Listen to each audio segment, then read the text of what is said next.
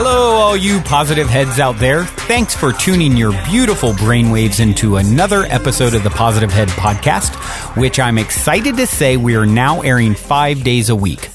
Once a week, you can still hear an interview with a different consciousness change maker that is out there working tirelessly to help catalyze change and expand awareness all across Spaceship Earth. But now, also in addition to the weekly interview, on the other 4 weekdays, you can tune in to myself and my co-host, Dalian, giving interpretations of our favorite thought-provoking quotes, sharing a bit of inspiring or mysterious news, taking questions from the audience, and digging into any other mind-expansive topics we deem worthy of discussion.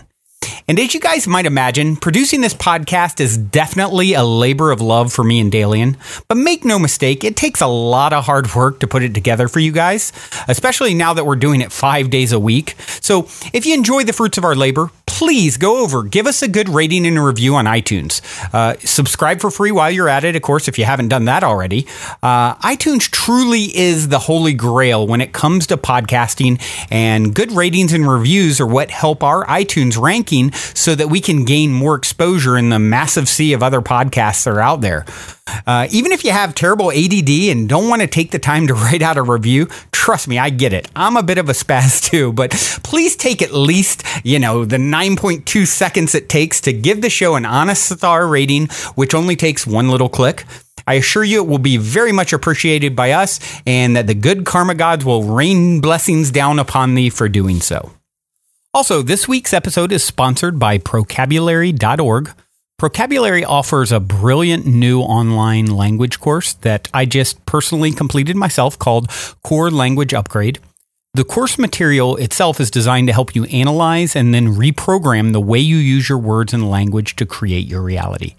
I personally believe the words you choose to speak or write out is referred to as spelling for a very good reason. You're literally casting an energetic spell every time you open your mouth, which means it is of the utmost importance that you have a foundational understanding about the power or lack of power that the words you're choosing to use conjures up. I strongly believe language mastery is a highly important skill set that way too few people have taken it upon themselves to become educated on. And for those of you that are regular listeners of this podcast, you know I'm constantly talking about how we all create our reality with our thoughts and words.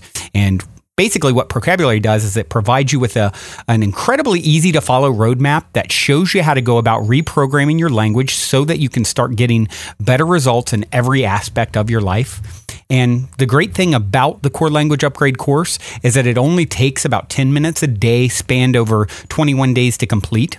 I found the minimum daily time requirement. For me, it made it really easy to digest and assimilate the empowering information I was receiving each day. Now, as a Positive Head podcast listener, if you decide to go to Procabulary.org and purchase any of their online courses, you'll get 33% off if you use the promo code PositiveHead, all one word, on the checkout page. I personally recommend that everyone starts with a beginner course called Core Language Upgrade, and the retail price for that course is normally $299, and I'd say it's worth every penny, but it's especially worth it after your Positive Head discount because it drops the price to $199. That's a crazy good deal that I had to do some serious convincing to get for our listeners. So I really hope some of you guys will take advantage of it before the Procabulary guys realize I pulled a Jedi mind trick on them and change our discount. Also, if you need more convincing about the power of Procabulary, check out Positive Head Podcast number 20, where I actually interview Procabulary co-founder Mark England, and we discuss language mastery in great detail. All right, all you positive heads out there, on this episode, I'm very excited to have Eric Zimmer here with me on the show. Eric is co-host of the One You Feed podcast, which was named Best of Podcast by iTunes in 2014. It's received over 1.5 million downloads to date. So needless to say, as a relatively new podcaster, I'm ecstatic to have Eric here with me on the show to, pick his brain, and hopefully we can all learn a thing or two about not just podcasting, but life in general. Hello, Eric. Welcome to the show. Hi, Brandon. Thanks for having me on. Thank you so much for joining me. Like I said, I've really been looking forward to this one in particular because, well, you have conquered the world of podcasting that I have recently entered into just in the last, several months. And so, when I came across your show, I'm like, oh, this is so awesome. I mean, it's such similarities in the type of information that I want to bring to the world. And so I had to reach out and try and get you on the show. So I really appreciate you taking the time out of your own busy podcasting schedule to do this. Yeah, absolutely. My pleasure. So to kind of jump right in, The One You Feed, the name of the podcast, and it's a parable. And I think as opposed to me explaining it, why don't you take a quick moment and just explain to the audience what that's all about? Sure. It's an old parable. Nobody really knows where it comes from. It's often attributed to the Cherokee Indians, but I think that is a misattribution. So no one really knows where it comes from, which is not really relevant. But the parable goes like this. There's a grandfather who's talking with his grandson. And he says, in life, there are two wolves inside of us that are always at battle. One is a good wolf, which represents things like kindness and bravery and love. And the other is a bad wolf, which represents things like greed and hatred and fear. And the grandson stops and he thinks about it for a second and he looks up at his grandfather and he says, well, grandfather, which one wins? And the grandfather says, the one you feed. Ah, yeah, that's such a great parable.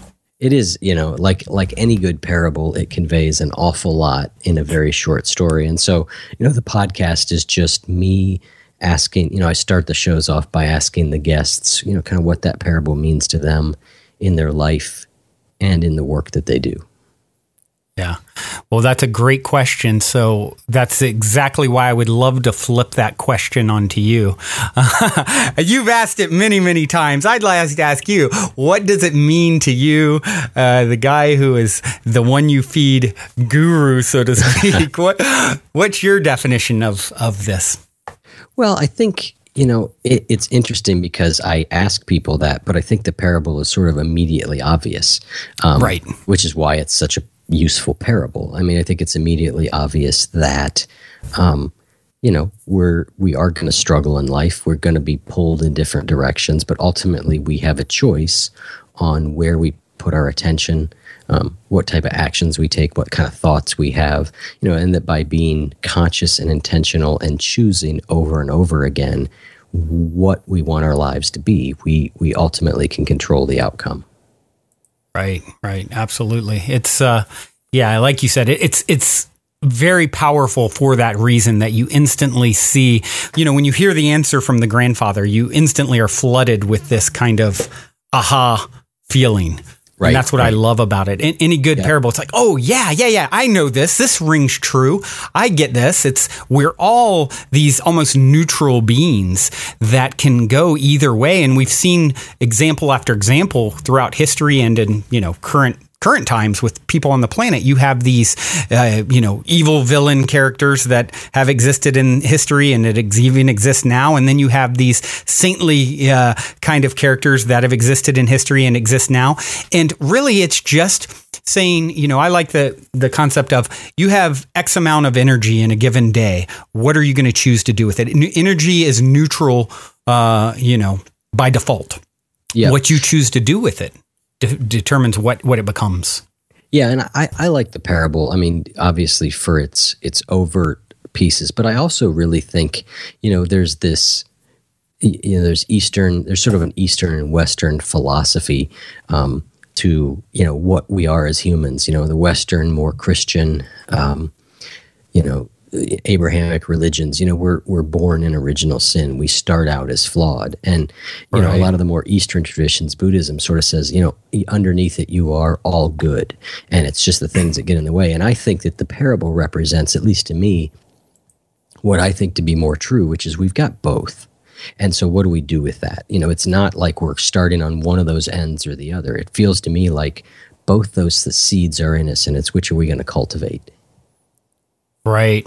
Yeah, and I think that's an important kind of a philosophy when you look at like Tantra, for example, as a philosophy. Tantra as a philosophy, it's, embracing it all, taking the good and the bad. It's all part of the story. And we've all had those moments where we've been negative or quote unquote bad. And it's really a learning tool. It's always, it only remains truly bad when you don't learn from something. And I think that's an important piece to point out. It's like you can't know the sweet's never quite as sweet without the sour. And I think all the negativity in the world is a necessary part of the story that we have chosen to embark upon when we manifested ourselves here in this physical third dimension reality. Well, yeah, and I think the parable. Another thing I like about it is it sort of says, "Hey, this battle is going to go on. All your life, this battle happens," and it points out that that it's going to be there, and so not to be so. It helps me realize it's not. I think we have a tendency to get down on ourselves very easily if we're not these perfect people, and I think the parable sort of says you're not going to be, right? Yeah. You're gonna. These things are going to play out, and it's even going to be close, right? So it's, it's not like the parable is like, the good wolf stomps the bad wolf and that's the end of the story, right? I mean, this is going to go on. Yeah, that's a great point. That's a great point because it's not just necessarily the bad wolf, meaning you're doing these awful things. It is, you can relate the bad wolf to, being negative, getting immersed in negative thinking or thoughts or feelings and just being down on yourself, being down on others, being judgmental, any of those things. It's not, it can be much more subtle than just you're Hitler, right? So, and for most of us, it is, Right. Yeah, absolutely. And that's it's not a black and white world. There's this gray, and the more sensitive you can become to your own, in my experience, the more sensitive you can become to your own energy, your own vibration. What am I offering in this moment?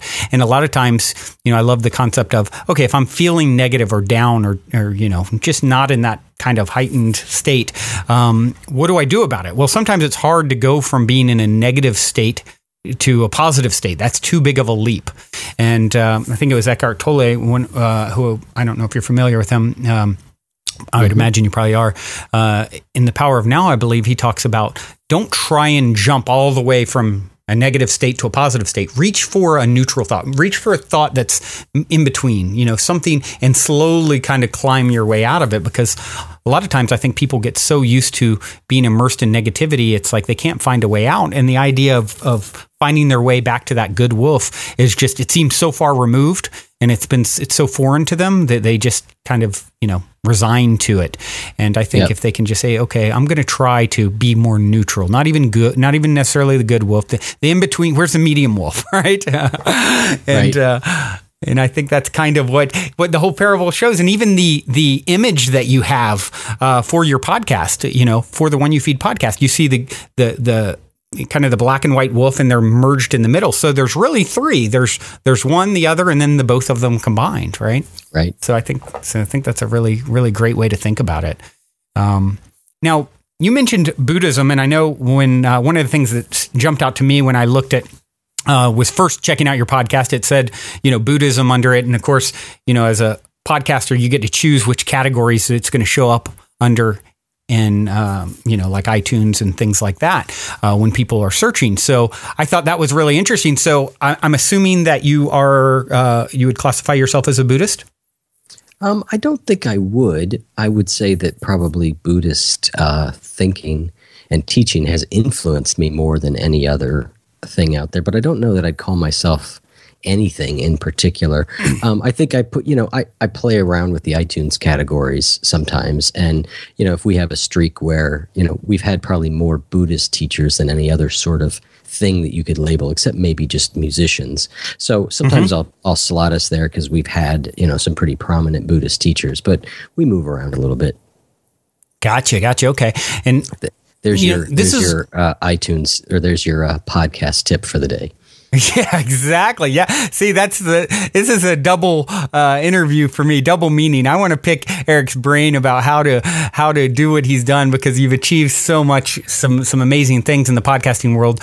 And of course, get into the inner workings of how your mind works in general. Now, would you say that would you classify Buddhism as a religion, or, since we're on that subject, or more of, philosophy? I've heard both kind of said.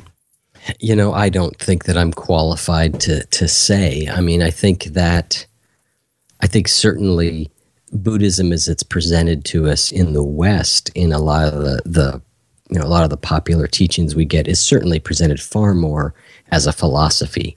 However, I do think that if you go to countries where Buddhism is more native, I think it's more, it has more religious overtones in those countries. So I think it kind of depends on how and where it's presented.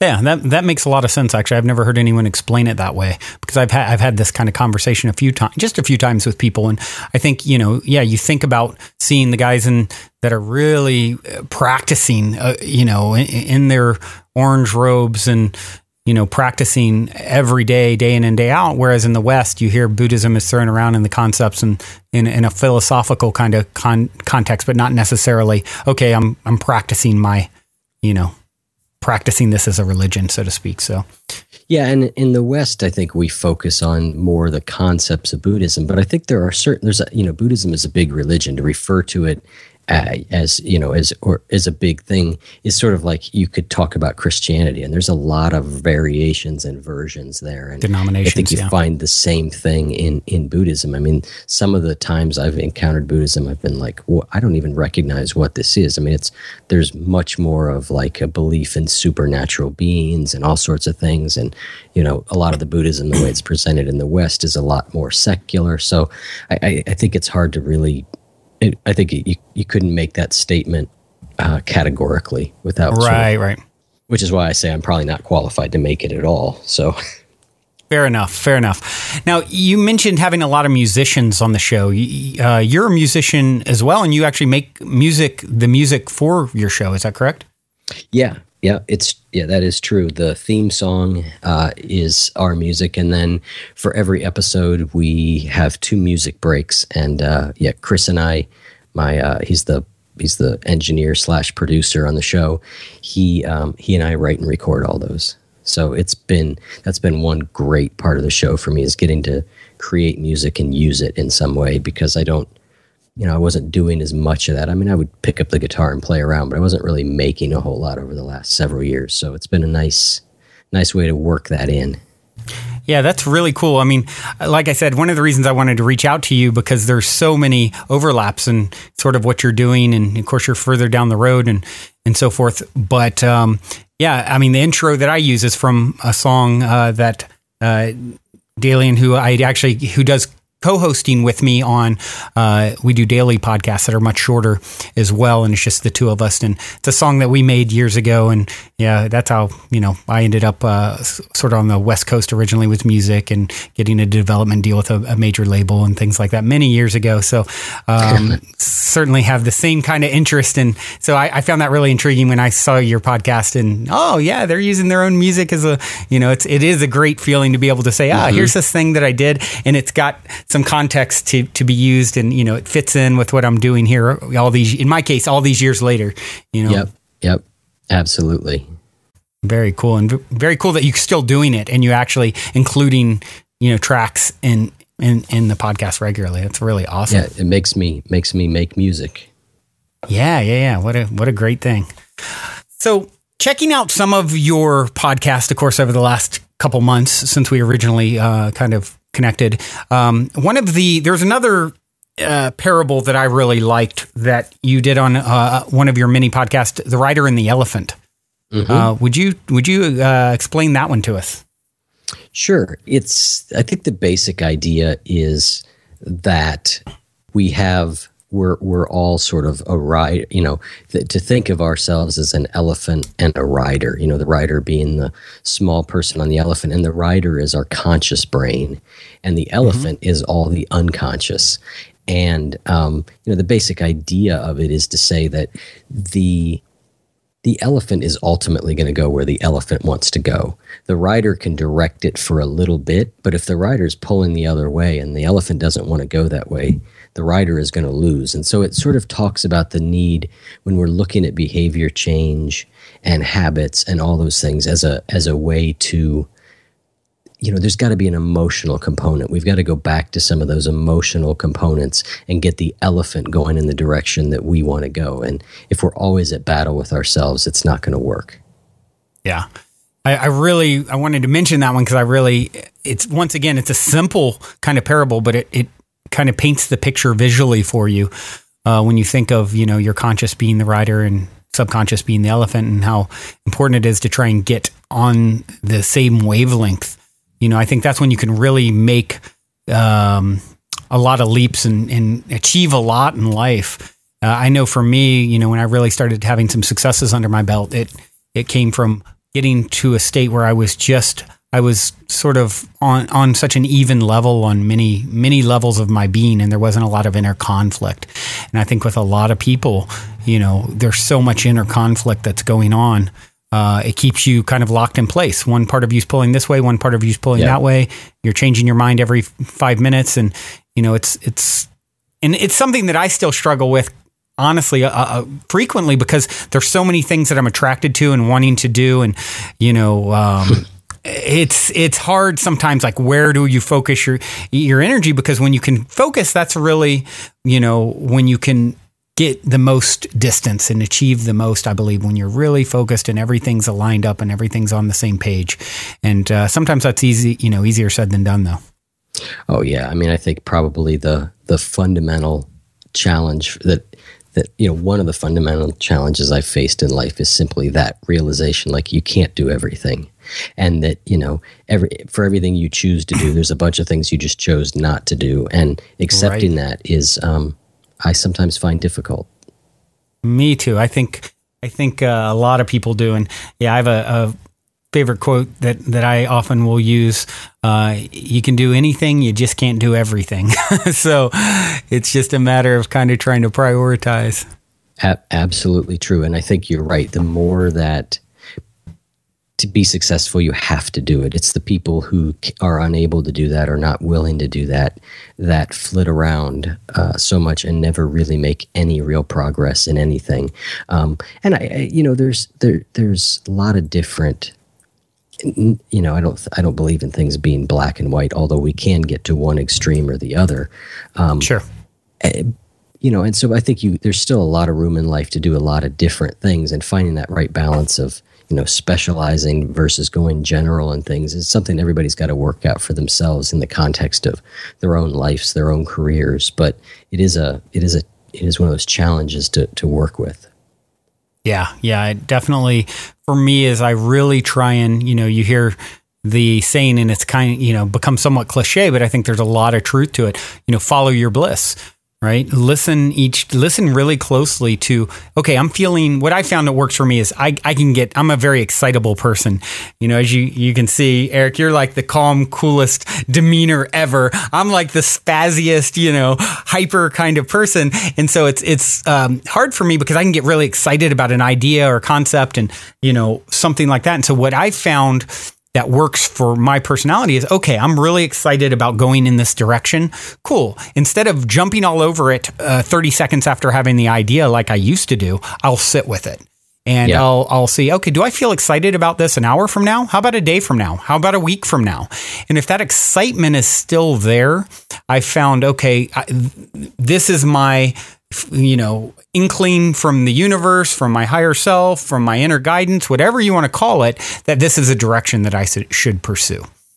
And so I agree. And I sound calm. I think I'm less calm than I sound. I get very excited about things and can kind of I ended up starting a solar energy company kind of on a whim because I picked up a book on it and thought it was interesting. So I'm prone to run off in various directions, and I'm very fidgety, but yes, you've got a good front. I sound calm. Yeah. Exactly. Okay. I know your type. That you've got the good front going, but underneath you're ready to explode. No, just kidding. Yeah, that actually leads to a question I wanted to ask you. You've helped, once again, a correlation is, me being a serial entrepreneur and really having the first real success that I've had in business in the last few years. Actually, a company that I started, Resort Share, was just named the 569th fastest growing company in the U.S. and Inc.'s 5,000 list a couple weeks ago. So I was super excited about that.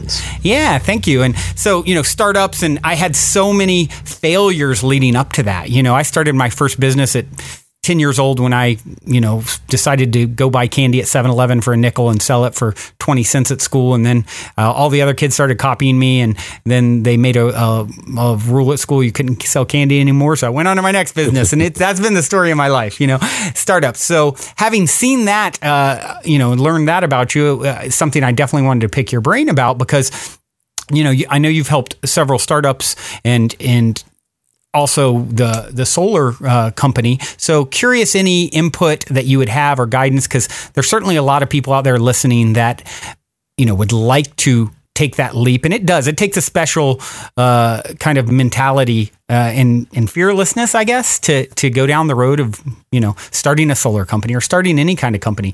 What kind of, pointers would you give someone who's considering stepping out into that realm? Well, I think, contrary to a lot of what, popular internet culture says, I don't think this always has to be such a huge risk. I think there are ways to mitigate, ease yourself into things. Right.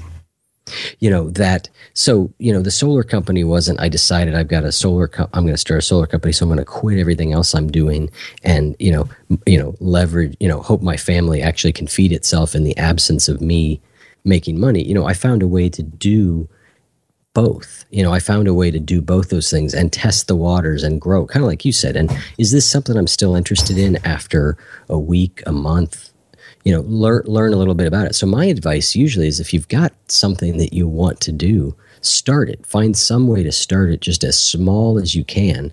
But starting something, you get so much more information than you can ever get thinking about it. The actual, right.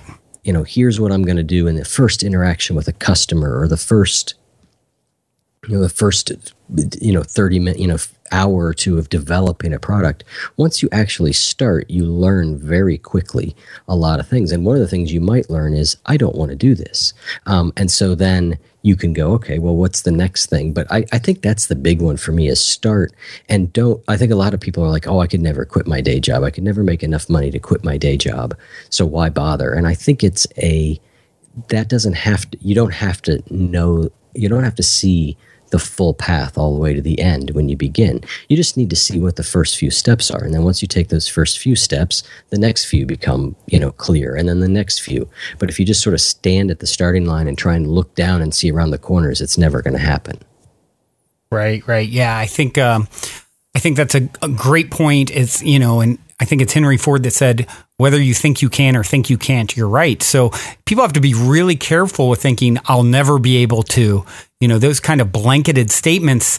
You're creating your reality with your thoughts, and not just your thoughts, but your actions and your energy and everything, the whole package. And that's the starting point. So if you think that's obviously going to be a problem. And there's certainly a lot of people that's what holds them back is lack of belief in themselves that they can do it. And so as a result, that becomes true. And I think that's a big one. And another thing that you talk about on your podcast that if I'm remembering correctly from listening to some in the past, you talk on one episode about how important small successes are.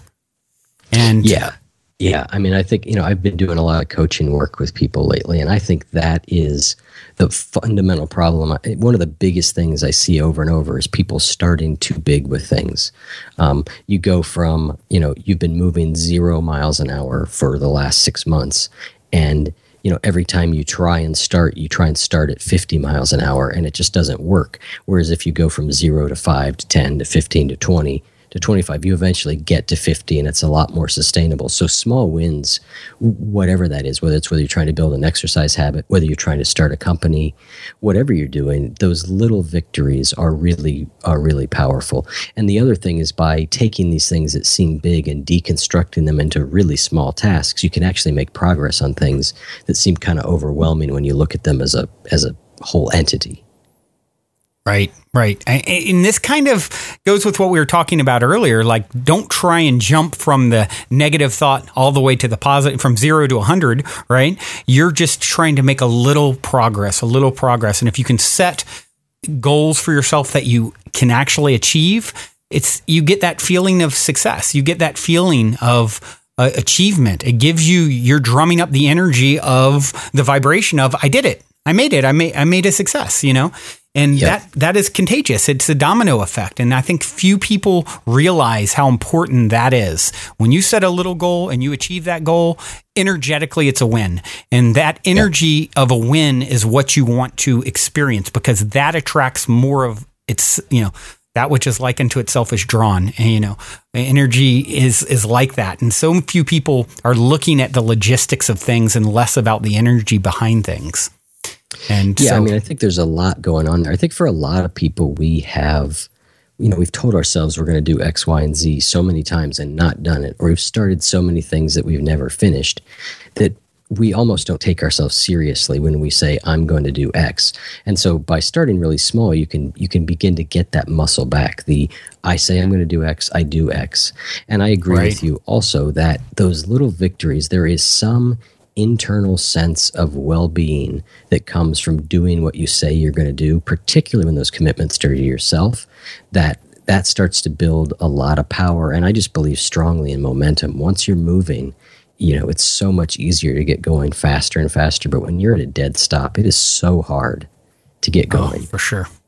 Yeah, it's always getting the snowball rolling. That's the hardest part. You can think of, we've all seen that, the little snowball growing and growing, and then it's picking up so much steam, so much easier. And it's that initial momentum to get the thing rolling. And I think so few people, once again, they're so intimidated by that. If they would just take little baby steps and see some momentum and get some wins under the belt, it would start making them feel, get the confidence that they need to take it to the next level. Exactly. Now, you've interviewed a lot of people. How long have you guys been at it now? You've been at it, 3 years or so with the When You Feed podcast? No, we are. We started in January of 2014, so we're about a year and 8 months. We're coming up on our 100th episode. Wow, I thought it was a little bit longer than that. You've made such amazing progress so quickly. That's so great. Congratulations on that. Well, thank you. I think some of it is luck, but you take what you can get. Well, I believe people create their luck. So, but I hear you. You're humble, so that's a good thing too. Who would be some of your favorite interviews that you've had so far? That is a tough question. I know it is one of the toughest. I mean, I think so. We've had a bunch of musicians on who have been several of them. Our life. I've loved their music and them since I was, a teenager. And so those have a particular special feeling to me because, I'm talking to people that were so fundamental in my growing up and I just love so much. So there's that category, which personally has a lot of significance. Sure. There's been so many great ones. A couple things stand out. I tend to think of a couple moments that stand out. We had a guy on the show called David K. Reynolds, who is the author of a book called Constructive Living, and he took his philosophy, a lot of it, from a Japanese psychologist named Morita. But so there's a lot of Eastern thought in it, but his very simple approach to dealing with life was pretty transformative as I read it. It was basically, he basically said, okay, you're presented with a problem. Okay, feel what you're feeling, acknowledge that you're feeling it. Go back to what was my purpose? What am I trying to do? And then just do the next right thing. And that seems to be the perfect summation of, the question I ask on the show a lot is, what's the right balance between, sort of indulging and repressing emotion? What's the right way to work with emotion? And that's what he describes there is such sort of a middle way that I really thought that was a powerful interview. Yeah. Yeah, that's definitely a powerful insight and perspective to take on. I'll have to check that book out, actually. Yeah, it's really, really good. I mean, he made a statement in it that kind of blew me away. And now I've got a history of addiction and different things, but he said that when you finally are in control of your behavior, you no longer have to be afraid of your feelings. And that really struck me because, for me, for a long time, negative emotions could lead to really dangerous things, me spiraling off into addiction.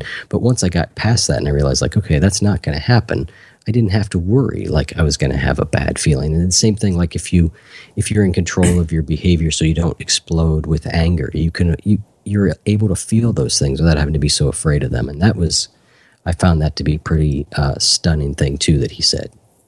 Really empowering. Yeah. So speaking of books, you also have a reading list on The One You Feed. And the site, by the way, guys, is The One You Feed. OneYouFeed.net. That's correct. Yep. ONEYOUFEED.net. Yep. Okay. And of course, you can find it on iTunes and I'm assuming any of the other kind of podcast channels out there. But you have a reading list on the site and you have a bunch of recommendations, which I think is awesome to put out there. It's something that we've talked about a little bit at Positive Head. And what would be, if you had to recommend a couple books for someone who's maybe very new down this path of, self-discovery and growth and personal development, what would be some of your top recommendations and why? Even if it's just one. Yep. I think it depends when you ask me that question, but tonight I would say Buddhism Without Beliefs by Stephen Batchelor. Okay. And I think the reason why is that it's such a great introduction to this idea that we are not our thoughts. And I think for most of us, there's this constant voice going on in our head. And right. And we believe that voice is us. And whatever that voice says is kind of how we feel. And Buddhism Without Beliefs is such a great introduction to the idea that is not, you are not those thoughts. And there's a way to get distance from those things. Right. And a way to get a distance from some of our internal compulsions and the stories that we tell ourselves, that I just found that to be a really powerful one. And it's presented in a completely secular way. There's nothing to, kind of like he says, Buddhism Without Beliefs. There's nothing to believe in there. Yeah, it's all something that you can try, you can test, you can play around with. And that's one of my favorite books ever. Right. Wow. I've not come across that one. I'll have to check that out as well. And yeah, that makes me think of a book that I referenced earlier, The Power of Now, by Eckhart Tolle is and I've talked about that one multiple times on the show, because it is a favorite. And, in this case, it's the same kind of thing.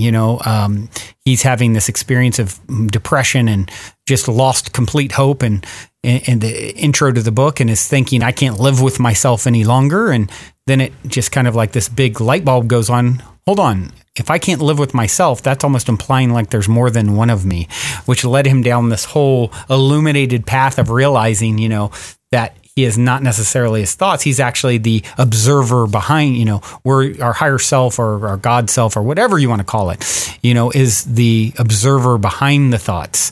And when you create that separation from the thought itself and you're not taking ownership, like this defines me, this is who I am, it's a game changer. And it sounds like Buddhism Without Belief is kind of leading down that same path, which is so empowering. Yep. It's a very good intro to that topic. Yeah, great. I definitely have to check it out. And probably in a way, I think for some people, Eckhart Tolle is a little out there. And I think Buddhism Without Beliefs is just there's less to kind of wrangle with as far as that's right. Some of the concepts. Yeah, that's right. Yep. Very good. Very good. Well, now you mentioned also that you do a coaching program. What does that entail? If we have anyone that's listening that would be interested in something like that? Well, it's basically, I've started working with some listeners on, I've done a variety of different things, but basically I'm focusing on some form of behavior that we can work on. I've helped people who are trying to finish a dissertation, people who are writing a novel, people who are trying to find work, people who are trying to quit smoking, people who are trying to get a meditation routine or an exercise routine or eat better. I mean, anything that's about behavior change is really where I think that the program is most useful. And it's a combination of email and Skype sessions with me, and we basically work out a plan, embodying a lot of the concepts there, the starting small, the finding some accountability. There's a lot of, habit change has been studied so much. There's some very clear ways to go about it. And so that's really what we're doing, is focusing on, changing behavior. And then we can use that process to because inevitably you're going to come across resistance. We can use that resistance as we find it to sort of maybe explore some of the underlying mindsets or emotional states that are going along with it. But it's very much behavior, action focused. Very interesting. And if someone was interested in pursuing that sort of thing with you, they can find that through the One You Feed site, connection, your email and so forth, right? Yeah, I think on the top of the site, there's something that says coaching. There's a link that you can go right to. Yep. Very cool. One of the questions that I always somehow steer back to, and we've skirted around during this conversation, is what I like to call the ultimate nature of reality. What is the ultimate nature of reality according to Eric Zimmer? I don't know. That is a good answer. That would be my most honest answer. I really have no idea. Interesting. There's so many theories out there. There's so many different things that I honestly, I don't think any of us really know. I think that, I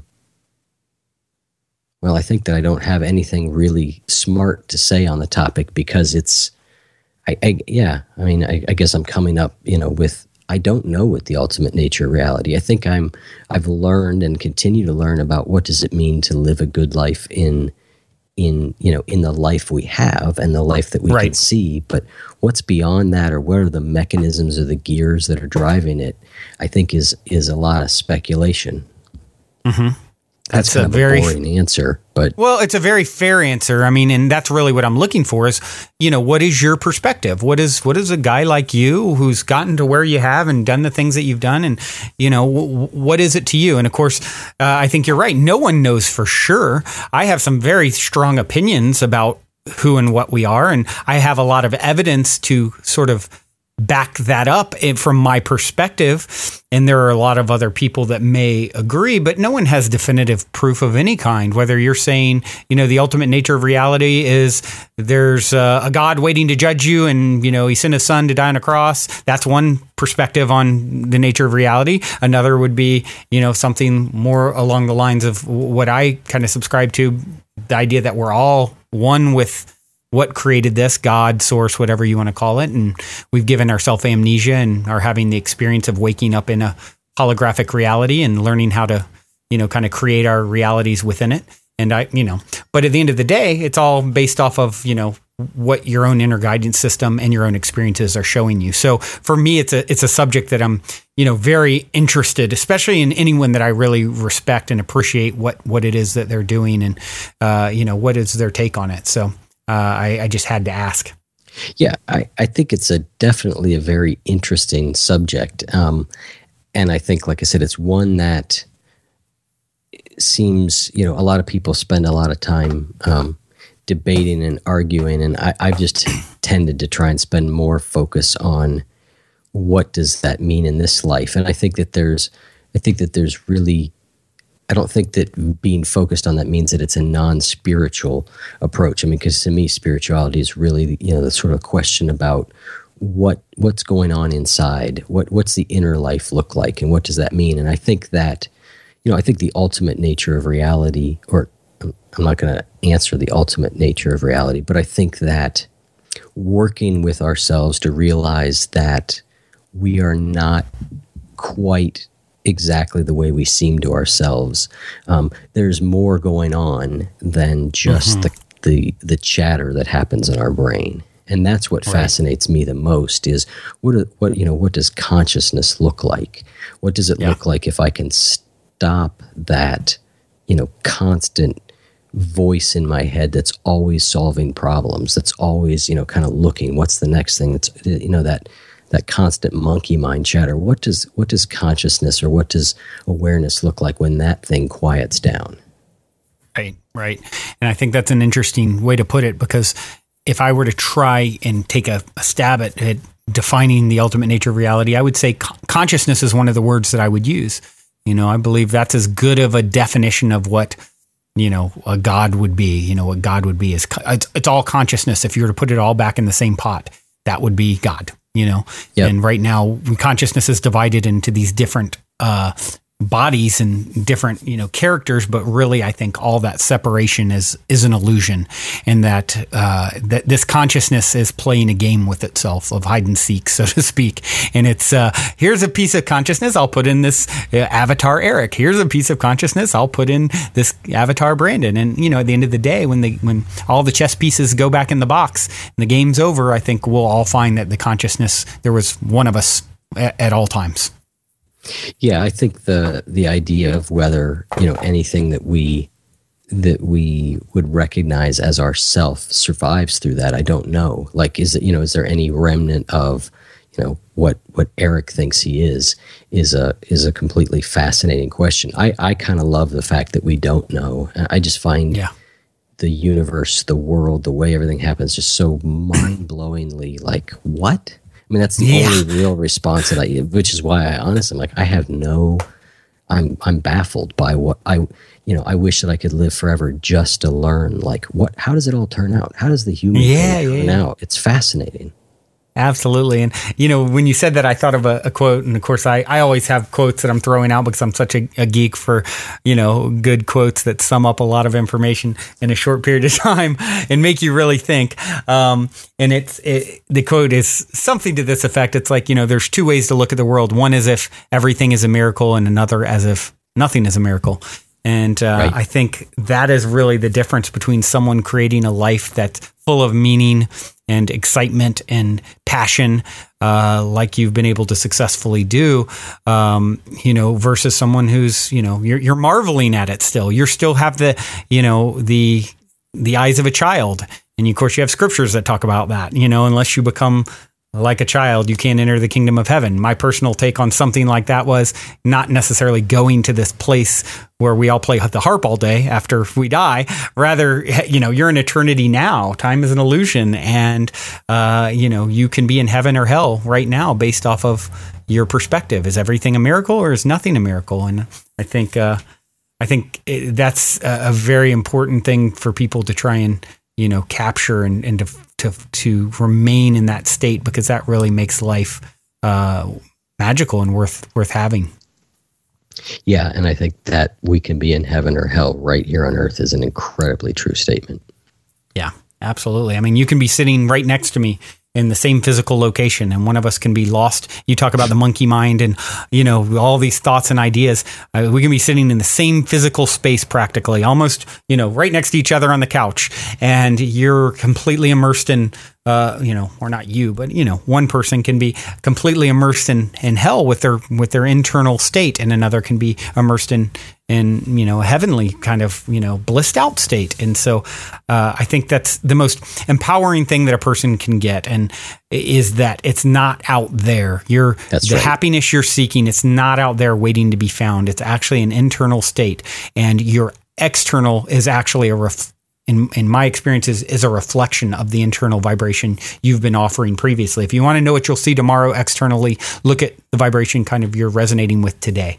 And so these are the things that have kind of given me my own kind of strong opinion about the ultimate nature of reality, is that, I can see from my own personal experience how I've created it with my energy and thoughts and things like that. And I think, that's something that's important. I wrestle a little bit with that point of view, only in that, because if you follow that to its logical extreme, it sort of says that the people who are, right now I'd be interested in how you reconcile, because that sort of at the same time is saying like that there's, somewhere right now there's a small child being, Sure. abused in some horrible way. I can't believe that's a reflection of their energy.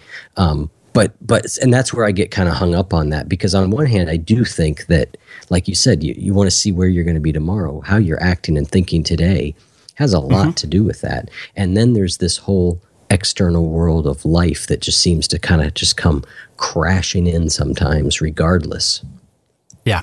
And that's a big point that a lot of people make. And I think it's a very, very valid point to mention, especially when you come up, you come up against kind of like the concept that I'm throwing out there. And that's a very natural concept to occur.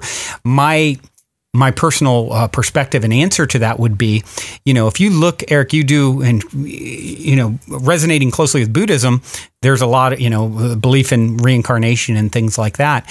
And if you look at some of the evidence out there for reincarnation, it's pretty overwhelming. Children, young children who have detailed memories that then they track and find the exact details that they've given about who killed them and where they're buried and what their wife's name was and their children. I mean, there's a lot of evidence out there. So I personally subscribe to the concept that reincarnation is a real phenomenon. And so you take a small child who's come to this life and something awful happens to them. My personal take on that is they're experiencing this repercussions energetically. And I know this is hard for a lot of people to swallow, right? You think of a small, innocent child. But honestly, Eric, I don't believe anyone's small or innocent in the sense of we're all eternal beings. So maybe they incarnated in the third dimension 3 years ago, but they're actually an infinite being who's lived countless lives and who is now incarnating into this life, and whatever's happening karmically with another being interacting with them, it's part of kind of the karmic cycle that is talked about a lot in Buddhism, So would be my own personal kind of take on that. And I know that's a tough one for a lot of people, because all we know is their history here. Oh my gosh, that's an innocent child, and look at this awful thing that's happening to them.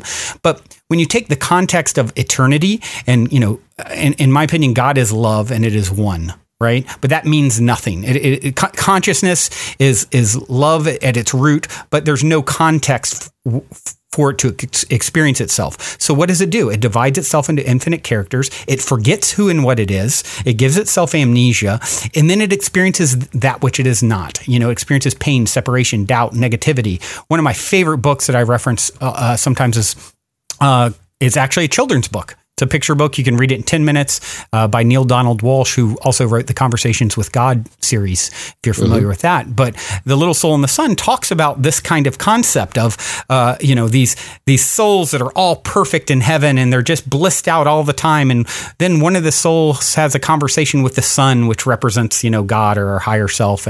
And he says, I'd like to have the experience of forgiveness. But I can never have that experience, right? And then, there's this intriguing conversation that happens between the little soul and the sun. And the sun's like, oh, I knew you were the adventuresome one. I knew you'd come up with this. Well, there is something that we can do. And, he goes on to say, another one of these perfect souls will have to lower their vibration so greatly so that they can actually forget who and what they are and their magnificence and do this awful thing to you in order to give you the opportunity to experience this idea that you have called forgiveness, and I think that's and in that moment, he says, in that moment when this happens, your job is to just remember who and what they truly are. And I think that's a powerful kind of, and you should read the book, because I'm explaining it poorly compared to the way it's laid out in the children's book. I recommend every adult to read it as well, because I think it really paints the picture of what's going on here. It's like there is nothing that's ever happening to any being that has not been orchestrated, so to speak, by that soul at a higher level. It's part, and when you have eternity you have eternity, right? And we know from physics standpoint that this is, you shoot me in outer space at light speed, bring me back a day later, I'm a day older, and you've been dead 100 years or whatever it is. So time is an illusion. You're in eternity now. When you have eternity to experience every aspect of self, I think this is how God knows herself. It's, it can't know that which it is fully or appreciate it unless it knows that which it is not. So that's the reason for pain, negativity, suffering. All these are things that I personally believe we've all signed up for. And when you're done with that part of the ride, so to speak, you can take yourself out of it by becoming conscious and aware. And then you can elevate back to, remembering, oh, wow, I'm the prince waking up in the castle again. And this is actually my whole creation. I can transcend the pain and all those things. And so, I know that's a tough one for a lot of people, but that's my perspective on it. I don't believe there's ever been anything that's happened that was a mistake, ever. I believe it's always been a reflection of the creation of that soul. And if they're an infant or a child or a baby or born with a horrible disease, I believe it's all orchestrated as part of a bigger story that we've been telling, or that soul's been telling, and it's part of the ride. It's part of the energetic ride. Yep, that could be true. I mean, that's why I say, guess we'll find out, right? Right, exactly. Like, I don't know. It just as a kind of, I think it's a slight, like a slightly different, like I was saying, my focus is really kind of like this lifetime here. And I look at things and I just, there's a lot of heartbreaking things that happen. I can see those, I can feel those, and the rest Absolutely. of it is kind of speculative. And so, but sure, everybody has their own belief system, and my sort of like, I don't know, really does extend to like, you absolutely could be right. I don't know. Yeah. No, and I think that's a very fair perspective. So yeah, in no way trying to like debate you or anything like that, but rather exactly. I'm same thing. It's your show. I'm not trying to be like, no, not at all. I want to hear your perspective. Yeah. I want to hear it. So yeah, I appreciate you sharing it, and and I think it leads to sort of the last question that I'd like to ask for you. I ask this of everyone as well. And this has been absolutely fascinating, Eric, just the opportunity to, like I said, I've been such a fan and an admirer of what you've done. So I so appreciate you taking the time to come on with me and, letting me pick your brain and get a little insight into your world. And I know my audience will greatly appreciate this podcast as well. Last question I'd like to leave you with. 60 seconds or less. What is the meaning of life according to Eric Zimmer? And I know we've touched on this to some degree, but now you can give your very Cliff Notes version. I think the meaning, well, since I don't know the ultimate nature of reality, it's hard to know what the meaning is. I think a couple things. I think that meaning is entirely self-made. I don't think there is an objective meaning that is true for everybody. I think that for each of us, we have to find what actually, means something to us, what actually matters to us. But I do think that we all have a desire to matter in some way, that for us to the world have mattered, that we were actually here. So for me, I think that the meaning of life, I think a good life for me is, doing things that I enjoy doing and having those be genuinely useful to the people around me. That to me feels like a pretty good definition of success or the meaning of life. Well said. Very well said. Eric, thank you so much again for coming on. It's been a real pleasure. Well, everyone, that concludes the Positive Head podcast interview for this week. If you'd like to tune in to more of Eric Zimmer's wisdom, be sure to check out his award-winning podcast, The One You Feed, on iTunes or at oneyoufeed.net. Otherwise, as always, thanks for tuning your beautiful brainwaves into the Positive Head podcast. And until next time, remember, as long as you ain't dead, you're already positive ahead. Journey well, everyone.